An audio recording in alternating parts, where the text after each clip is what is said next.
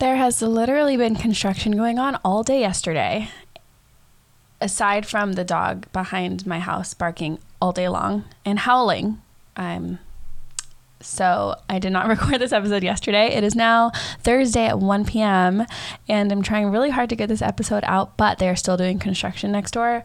I'm just going to suck it up and do it. And if you guys hear stuff going on, please just ignore it because I can't. So for me, please help me by ignoring it so that I can hopefully ignore it too.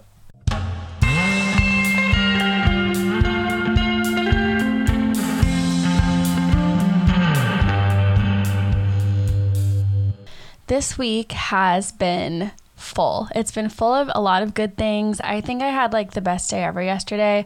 Not like your typical best day ever, but I just felt so productive and a lot of things that I had been waiting to happen finally happened. And it just like, I remember sitting in my little breakfast nook with a coffee, just like taking a deep breath, feeling like, I don't know, 50 pounds lighter because I didn't have this stress just like sitting on top of my shoulders. And I feel like it was just such a weight for a long time. Nothing super serious, but it's just stuff that's been like on my to-do list and kind of stopping me from getting other things done that are really important to me until they kind of happen. So yeah, yesterday I sold my car. I had a Ford Fiesta that I bought in 2019. It's actually the first car I ever bought on my own. And then I paid it off within the year, and I've been just I just had it for like the last 3 years. I don't know. Yeah, since 2019 to now, it's been about 3 full years, 2019, 2020, 21. Yep, 3 years. And a year ago, I got a new car, a Honda HR-V, because I drive a lot for work. I do a lot of road trips, and with wedding photography, I'm like constantly driving from San Diego up to like Santa Barbara or to Joshua Tree or to like Arizona.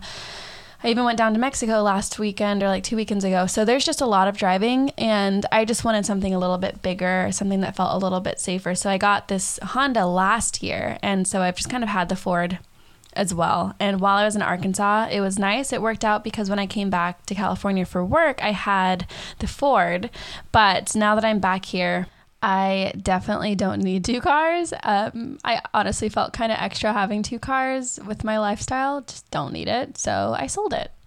But that's enough about boring car stuff. I guess that was just like a really big weight off of my shoulders yesterday. And it just feels so good to be done.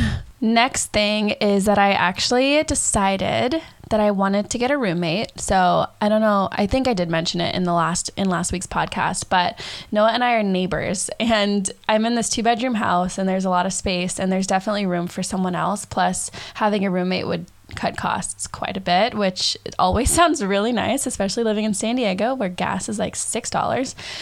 So I ended up finding a roommate and she came over yesterday and it was super cool. She sounds like an awesome girl. I'm really excited to have somebody else, I don't know, to live with. I've never had a roommate before and I know I've heard a ton of horror stories and stuff, but to be honest, I am excited to have some company and I think it'll be great. So that was something else that felt really good to kind of get over and done with yesterday.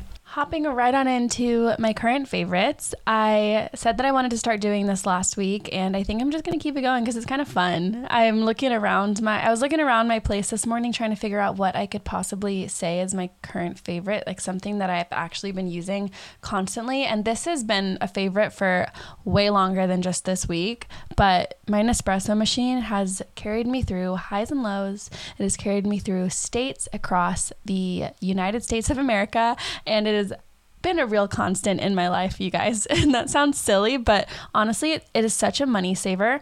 If you're somebody who goes to Starbucks every day or goes to get coffee somewhere every day, or even like has a coffee machine at home, I don't really know how much it compares to like having a drip coffee machine. That's probably fine if you have one of those. But I personally was somebody who went out all the time and got coffee before my errands or before I went to a photography thing, and I always had a coffee with me. And I feel like I just kind of got into the habit of, I don't want to call it an addiction, but it was definitely a habit. But I got an espresso machine probably like a year ago, and I, no joke, use it every single day. It saves me so much money because I think going out to get a coffee is like $5, but one coffee is technically $1 or a little bit more if you have an espresso machine. a Nespresso machine. It's so close to say espresso or Nespresso. I feel like that was intentional by them, because now every time I hear somebody say an espresso machine, I hear Nespresso in my head. But yeah, I use it every single day. I went to the Nespresso store in San Diego a couple days ago with Noah, and we both got like 3 or 4 sleeves of coffees, and it was like $40 versus $5 for a coffee, 40 coffees. I mean, you guys can do the math. I can't at the moment. Honestly, 10 out of 10 would recommend getting a Nespresso machine or just an equivalent coffee maker or espresso maker. I personally just like Nespresso because of how affordable the pods are, and they're recyclable.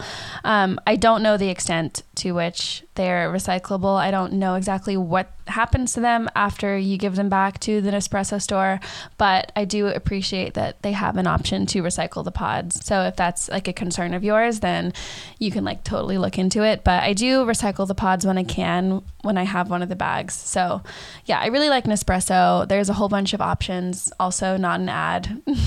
Sounds like an ad to me. Okay, I couldn't think of an unpopular opinion, so I have Noah here who's gonna crap on something for me because I don't want to. Hey guys, how's it going? I'm not gonna crap on anything. No, right here. Right here? Yeah, to the side. Right here? Yeah, right there. Hey guys, what's up? Hi, Noah. Hi. What? Unpopular opinion. An unpopular opinion? Mm-hmm. So I went to Paris one time for 2 times, but one time I went for a week, and it was just way too long, and I just don't really like Paris that much because it's a really dirty city. It's an awesome... Oh no, you can't say that. I can't. Are you gonna take this out? Say dirty city. Well, actually, I've heard that before. I've heard that people don't pick up dog poop. Well, so in Europe, there's not public restrooms very many places, and so people just pee on the streets. What? A lot of places, yeah. They pee on the streets. So it's not just like an open view, but like down alleyways and stuff. Oh, so it smells like pee. It's a little bit gross. I don't wanna disqualify Paris. It's a beautiful city and it's really cool to go. Maybe like doing things other than just like downtown. Yeah. Go. I mean, that's just my preference too. I'm not a huge fan of cities. I like suburbia. Yeah. And I like suburbia. Countryside. Yeah, countryside. Like in Germany, where we're gonna go, is it countryside or is it suburbia? It's major countryside. The town. So the town is 5,000 population, and then we're close to like big cities, I guess. But like it's really nice being like 20 minutes away from Basel, Switzerland, which is a big international city. Because it doesn't smell like pee. Yeah, exactly. Because people pee in the fields. or their toilets at home. So your bread that comes from the wheat smells like pee. Oh, this made a full circle. So now we're eating our pee, huh? Ew. Oh my gosh. No, so I don't want to just... Girl we talked to the other week who said she went swimming in the water reservoir. Oh, yeah. By accident. You don't want to do that. No. Know where you're swimming. Yeah, if it's fenced off, it's probably fenced off for a reason. Yeah. We met this girl last week who said they went swimming in a drinking water pond, and now I'm filtering all my water. Wait, drinking water pond? Yeah, it was like one of the water reservoirs for San Diego. Oh, yeah. I got my Brita filter out after that. Laughed. It was like we were going around in a circle sharing like our highs and lows, and everyone was laughing at each other's answers, and then she said that. Nobody laughed. I looked at Aysia, I was like, eyes wide. Oh, so your unpopular opinion is Paris. Well, it's no, I think if I had any advice to give, I would say go for like 3 days. To the city? To the city, but then explore like the unpopular places.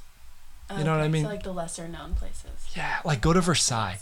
I would love to go to Versailles. Like go to Versailles and then like... There's a lot of history in Versailles. There is. Isn't there a palace in Versailles? There's a huge palace. Okay, let's go to Versailles. I don't care about the city. Yeah, well, Versailles is kind of a city too, but it's like a smaller area. There's no castle in Paris though, is there? I don't know. There's a lot of insanely huge cathedrals. And in Paris. Yeah. Yeah. There's so many tourist attractions in Paris. That's the how thing, people go. That's the tourist attractions Yeah. that are really... I mean, I want to see them one day, but I don't want to make a trip to Paris just to go see all the touristy stuff. Yeah. I want to go to the outskirts, like kind of what we're doing this summer. Right. Like, we're not going to any big touristy places. Yeah. Yeah. Well, some. Not huge, but some. Yeah. Yeah. Cool. Well, thank you for your unpopular opinion. You are welcome anytime. I'll have you on every week. Awesome. Actually, that'd be so funny if you just came on for the unpopular opinions. Yeah, You're sure. just the resident hater. I'll start thinking of some. We'll think of some for next week, or we should write them down. I will. Okay. All right, cheers. Over and out. Bye. Okay, I was not at all prepared to have Noah come on. I only have one microphone set up, which is probably why I'm going to guess I sound super far away in that last clip. But I hope you guys enjoyed having him come on. Did not mean to totally crap on Paris. I still want to go one day, and I want to go downtown and see all of the touristy things, like I said. He grew up in Europe, so he's kind of, I guess he has a different perspective on the cities. And as soon as we stopped recording that, he's like, shoot, I feel like I just dissed all of Europe. And I was like, no, I don't think you did. I think that's just your opinion. But yeah, I would definitely want to have him come on more. I think it's fun. It's also just nice for me to have someone else to kind of bounce off of, which I think I mentioned in the last episode. Going solo it's like, I really feel like I'm just sitting here talking to myself. That is exactly what it feels like. It feels like I'm looking in the mirror and having a conversation with myself. And when I laugh, I'm laughing at my own jokes. That's just kind of how it feels doing a podcast by myself. But I think the next thing on the list is a reset check. Currently, all day I have this whole to-do list, you guys, and this just goes to show, I woke up this morning and I thought to myself, you're going to be productive, you're going to do things. And so far I've booked my ticket to Europe that we were talking about. We're going to go to Europe this summer, and booked another ticket for when we're within Europe, EasyJet. It's the airline that takes you from country to country within Europe. And that's literally it. That's all I've done today. And I have this whole to-do list. But one other thing I've done today, and this is also not an ad, I have been researching Nuuly, which is a clothing rental store where you go and pay a monthly subscription, and you get a couple pieces a month to wear, and you return them, and then you pick out new pieces. So I'm kind of looking into that. I'm considering doing it. I co-hosted a workshop back in January, and I think one of the guest speakers was telling us that she uses it. And since then, I've kind of been considering doing it because it sounds like a nice way to save money, if I'm being totally honest. And I get really bored of pieces in my closet really quickly. So I hate when I go out and buy something and I get bored of it and then I don't wear it and I end up trying to sell it. I just kind of hate that it's not very sustainable. And with someone like me who loves change and loves to, I don't know, I love just new things, I guess. I just want something that's a little bit more sustainable when it comes to my clothing. I'm also trying to find a cute dress for a wedding that I'm going to while we're in Europe, and it would be awesome if I could find one with Nuuly, because then I don't have to purchase a new dress. I can just wear it and then send it right back, which sometimes people do. They buy a dress and then return it, and I'm not going to say I'm not guilty of that, but I don't think it is good. I don't think it's right. I think I've done it once, I'm not going to lie, but I don't want to do it again. So I think Nuuly could be cool for that reason too, because then you have dresses and stuff for events you can go to. And I don't think there's late fees or spill or stain fees, which I don't really know how they're working that out, because how are you going to re-rent an item that has a fat stain on it? But I don't know. However that works is great because it benefits us who use it. So as far as life updates are concerned, I am going to get my eyebrows microbladed tomorrow at 2:30 p.m. My friend Brittany, she's a friend of a friend, and I've gone to her before. I got an eyelash perm, where they a tint and perm done once with her, and then I also got, what's it called? Oh my gosh, I got a brow lamination by her months ago, probably 7 months ago, and she did such a good job. She reached out a week ago and offered to do a brow micro needling, the tattooing of the brows on the face. And it's not I don't think I need to have this done. I have pretty dark eyebrows, but they're not super thick. It's just like really dark and they're pretty shapely, like they are fine. But I've always kind of wanted to get my brows micro needled. Is this what it's called? Am I saying this wrong? Micro needling? Is that something else? Okay, I just looked it up. It's definitely called microblading. That's embarrassing, but I'm going to get my brows microbladed tomorrow, and I'm really excited because I have seen other, like some of my friends who've gotten it done, and it looks so good on them, and I just kind of haven't really gotten it done because I don't know, I've probably put it off. Plus, Brittany is so busy. She like has a ton of bookings. She's like kills it. She's so good at what she does. And I kind of just want to continue going to the same person for stuff like that. So when she reached out and offered to do one, I was stoked because now I get to go and get my brows microbladed, which I've never done before. So let's hope that I'm doing all of the microblading instructions correctly. There's a lot of rules. There's like no caffeine. You can't do any AHA serums on your face, which I actually do like 3 times a week. So I had to not do that and not have coffee 48 hours before getting it done, which I don't know if I followed that perfectly, but I think if not 48 hours, definitely like 40 hours. So hopefully everything goes well with that. And there's a couple more directions. Actually, let me just pull it up and read it to you guys because I was not expecting to have as many things that I couldn't do. So it says no caffeine, which includes coffee, soda, tea, no aspirin or alcohol for 48 hours before your appointment. It'll cause excessive bleeding and make it hard for her to do the work. It'll also push out the ink and hurt your retention of the ink. Do not take fish oil, vitamin E, or ibuprofen 48 hours before the treatment. No Adderall. Do not tint your eyebrows. No waxing treatments on your eyebrows. No chemical peels, microdermabrasion, microneedling, or any other intense treatment. There's just like a lot. Oh, and no iron supplements, which I'm actually iron deficient and I'm supposed to be taking iron. I don't take it. I probably should, but that was interesting that you can't take it. I like to know why. For all of these things. So I'll probably do a deep dive after this and look up why all of those things are important. But anyway, I'm babbling. I'm excited to get my eyebrows microbladed tomorrow and show you guys what they look like. Okay, I feel like I've just gone on and on and on about life updates and all of these other things rather than just getting into the episode topic. And I was actually really excited. I still am really excited for this episode topic. So I'm a wedding photographer. Primarily, like that's what I started as. I do a lot more brand stuff now. I do like other types of photography also. I host events. I do a bunch of stuff. But primarily at the moment still am a wedding photographer. And as we all know, probably with weddings comes a lot of weird traditions that many of us probably don't know the origin of. I definitely did not. I knew a little something about like the veil and history of that, and obviously why brides wear white and like certain things like that. But there's other weird traditions like the bouquet and the bridesmaids' dresses and the garter that I feel like nobody ever talks about why we do them. They're just a thing that we all kind of do, and they're in every single wedding timeline that I go to as a wedding photographer.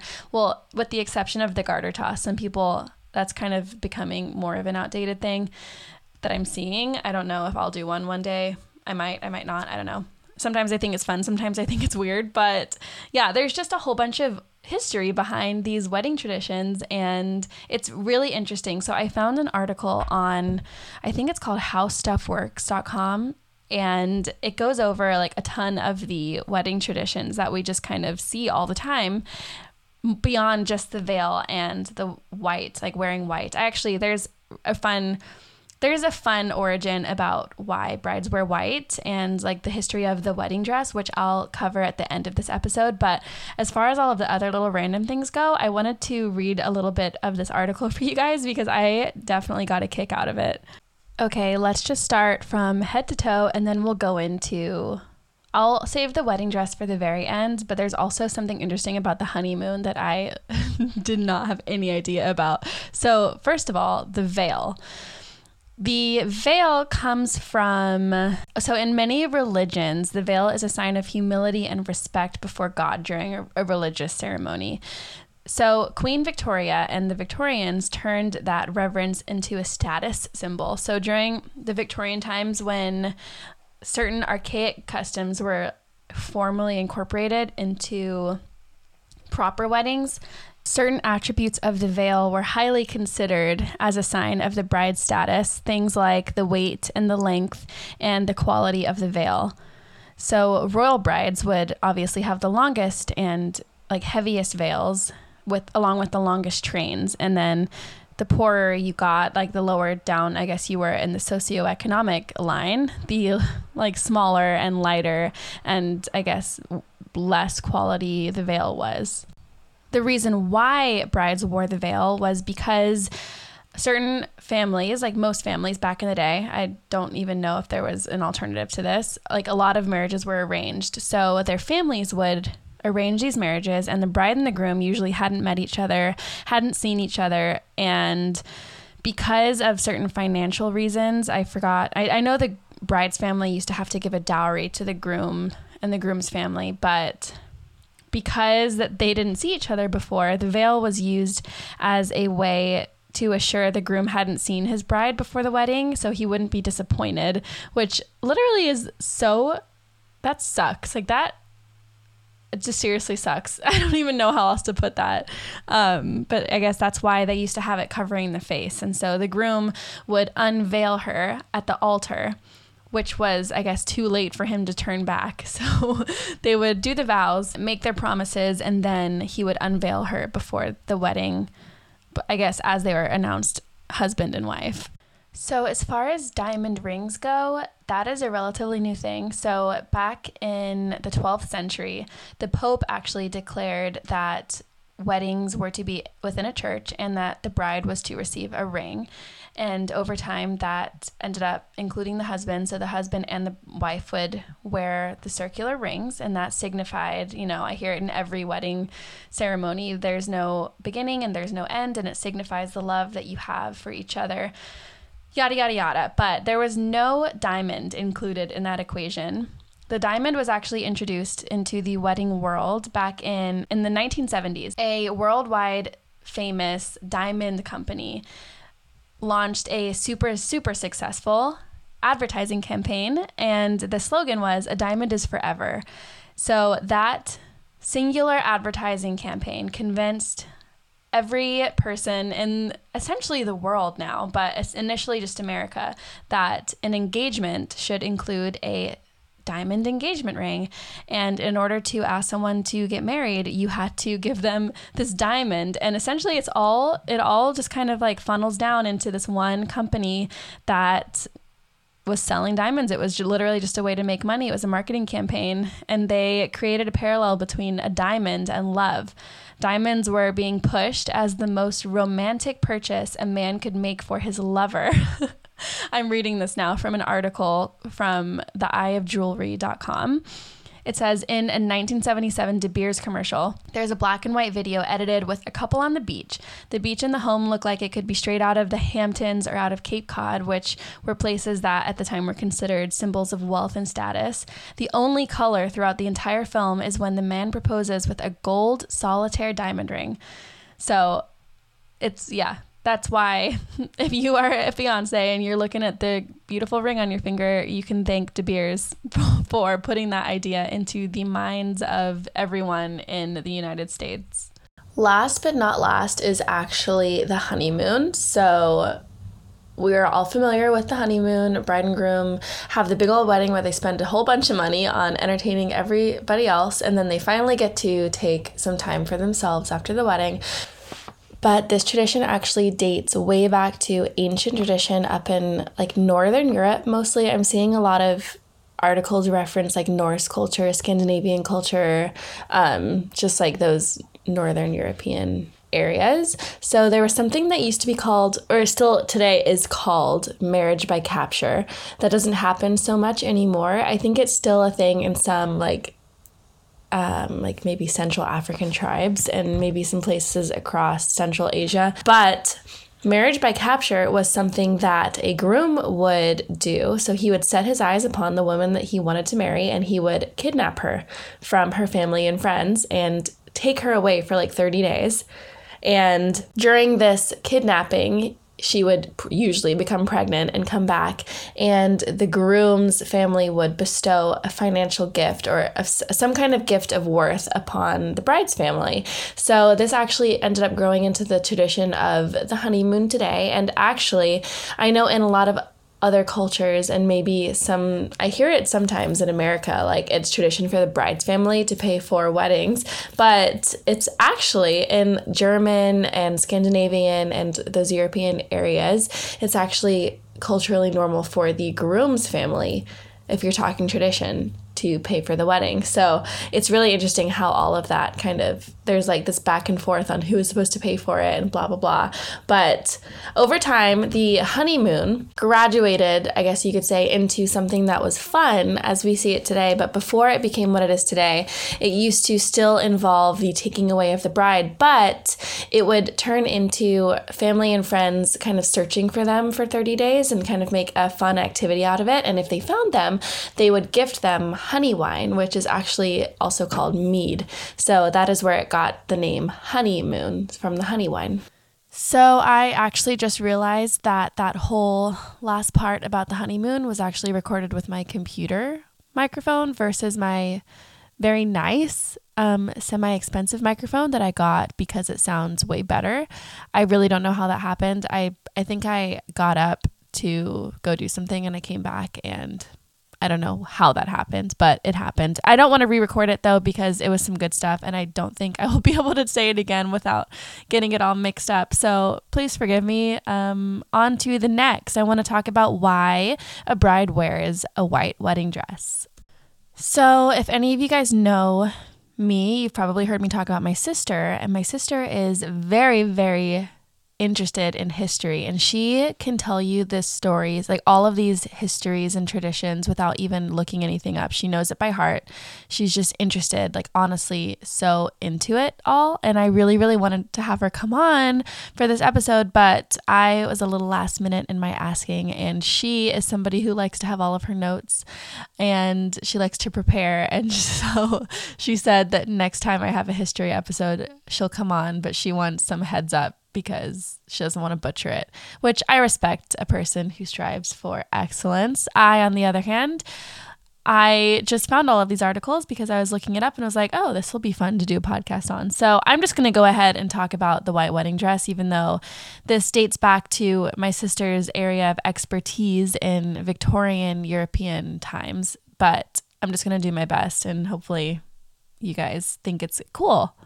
So most women, way back in the day, I keep saying back in the day, but I don't know exactly how many years ago Queen Victoria got married. But before Queen Victoria, a lot of women would be married in colorful gowns. So they would wear just a plethora of different colors, like red, blue, green, all of the happy colors. And if somebody wore white, it was because they were extremely wealthy. It was kind of a symbol of wealth and status, since white was so expensive to have cleaned back in those days. So when 20-year-old Queen Victoria was married to Prince Albert, Victoria and her advisors really thought a lot about her wedding dress and the symbolism that it would represent, because since she was a queen and since the press and newspapers were such a big part of that day, like that's how news got around. It was before cameras, so not quite as easy to get certain things around, like maybe a white wedding dress, like that picture couldn't really float around. Newspapers were very much prevalent in that time. So they knew that whatever she wore, it would get around and people would talk about it. So they thought a lot about the symbolism that it would represent. So they ended up deciding that cream satin, she would wear cream satin to refer to the history of the silk industry in London. It was like the historic center of the silk industry, and there was handmade lace on her gown, which that purpose was to boost the lace industry at the time. So some decisions were made, I guess, for the purpose of industries and financial progress. But another fun fact about the lace pattern, it is said to have been destroyed after the wedding so that no one could copy it, which I still see stuff like that happening now. Like a lot of brides and a lot of weddings will do everything they can to make their wedding different and unique. And even though the wedding itself is something that is so normal and it's so regular, like so many weddings that I shoot, to be totally honest, yes, they're unique and they're beautiful in their own way, but they are really very similar. Like the whole point of the day is the same. So it's just interesting how even Queen Victoria was like, nope, I want to be different. I don't want anyone to copy me. I still see that happening a lot. But anyway, the gown was adorned with orange blossoms, and those were a sign of fertility, which I think probably worked because she had 9 children, and she had an 18-foot long train, which I know earlier I was talking about veils, and the length of them signified status and wealth. So that was one of those things that she did just because of her status as queen. She actually did not opt to wear a crown because I don't know actually why she didn't wear a crown. I know that she was very traditional and she very much wanted to be a wife in every subservient way. She wanted to forego the crown, and she wanted to just kind of like be a wife and not a queen for her wedding. I guess she was sick of being a queen. I really don't know. But instead of a crown, she opted for a flower crown, which was a wreath of more orange blossoms, so super fertile. Orange blossoms and myrtle. And this floral crown has been included in every single royal wedding ever since Queen Victoria and Prince Albert's wedding. Another fun fact is that she actually proposed to Albert. So because she was a queen, she was already she had the highest position of anyone, so it wouldn't have made sense for Prince Albert to propose to her. So she actually had to propose to him, even though she very much aligned with the more traditional like gender roles, I guess. So at a time when white dresses were not the usual, the newspapers and press caused the trend of a white lavish wedding gown to spread like wildfire, and Victoria knew this, her advisors knew this, and so they gave her a wedding dress that would, I guess, span the ages. Now people, like if you're in fashion, you know what Queen Victoria's wedding dress looked like. It was just like such a statement back then. That's all I have for weird wedding traditions. I guess they're not really weird now, but I guess back then, if you're looking at the history and why they are what they are, it's interesting to see all of these random wedding traditions coming together in like almost every single wedding that I shoot now. There's usually a garter toss. There's always a bouquet. There's always a white dress. There's other ones that I didn't read, but there's history behind bridesmaids' dresses and what else? There's so many other things that I read, but I couldn't fit it all in one podcast. I felt like I would have just gone on, and I don't want this to feel like a history class, but I figured a lot of you guys right now are wedding photographers listening to this, and I thought it could maybe be interesting. I definitely get a kick out of it. It's so interesting because now I think of like one day when I get married, am I gonna want to do all of these things? Like I probably am gonna still want a white wedding dress and a bouquet. I don't know if I'm gonna do a garter. I didn't even tell you guys the history behind the garter. Shoot, I could tell you that right now. I'm just gonna do it. So the garter, so back when brides would get married, back in the day, like I keep saying, the wedding dress was a symbol of good luck to everyone who used to come. So after they said the vows, the bride would kind of dread walking back up the aisle because the guests would rip at her dress to try to get a piece of it for good luck. So by the end of the aisle, the bride's dress was completely ruined.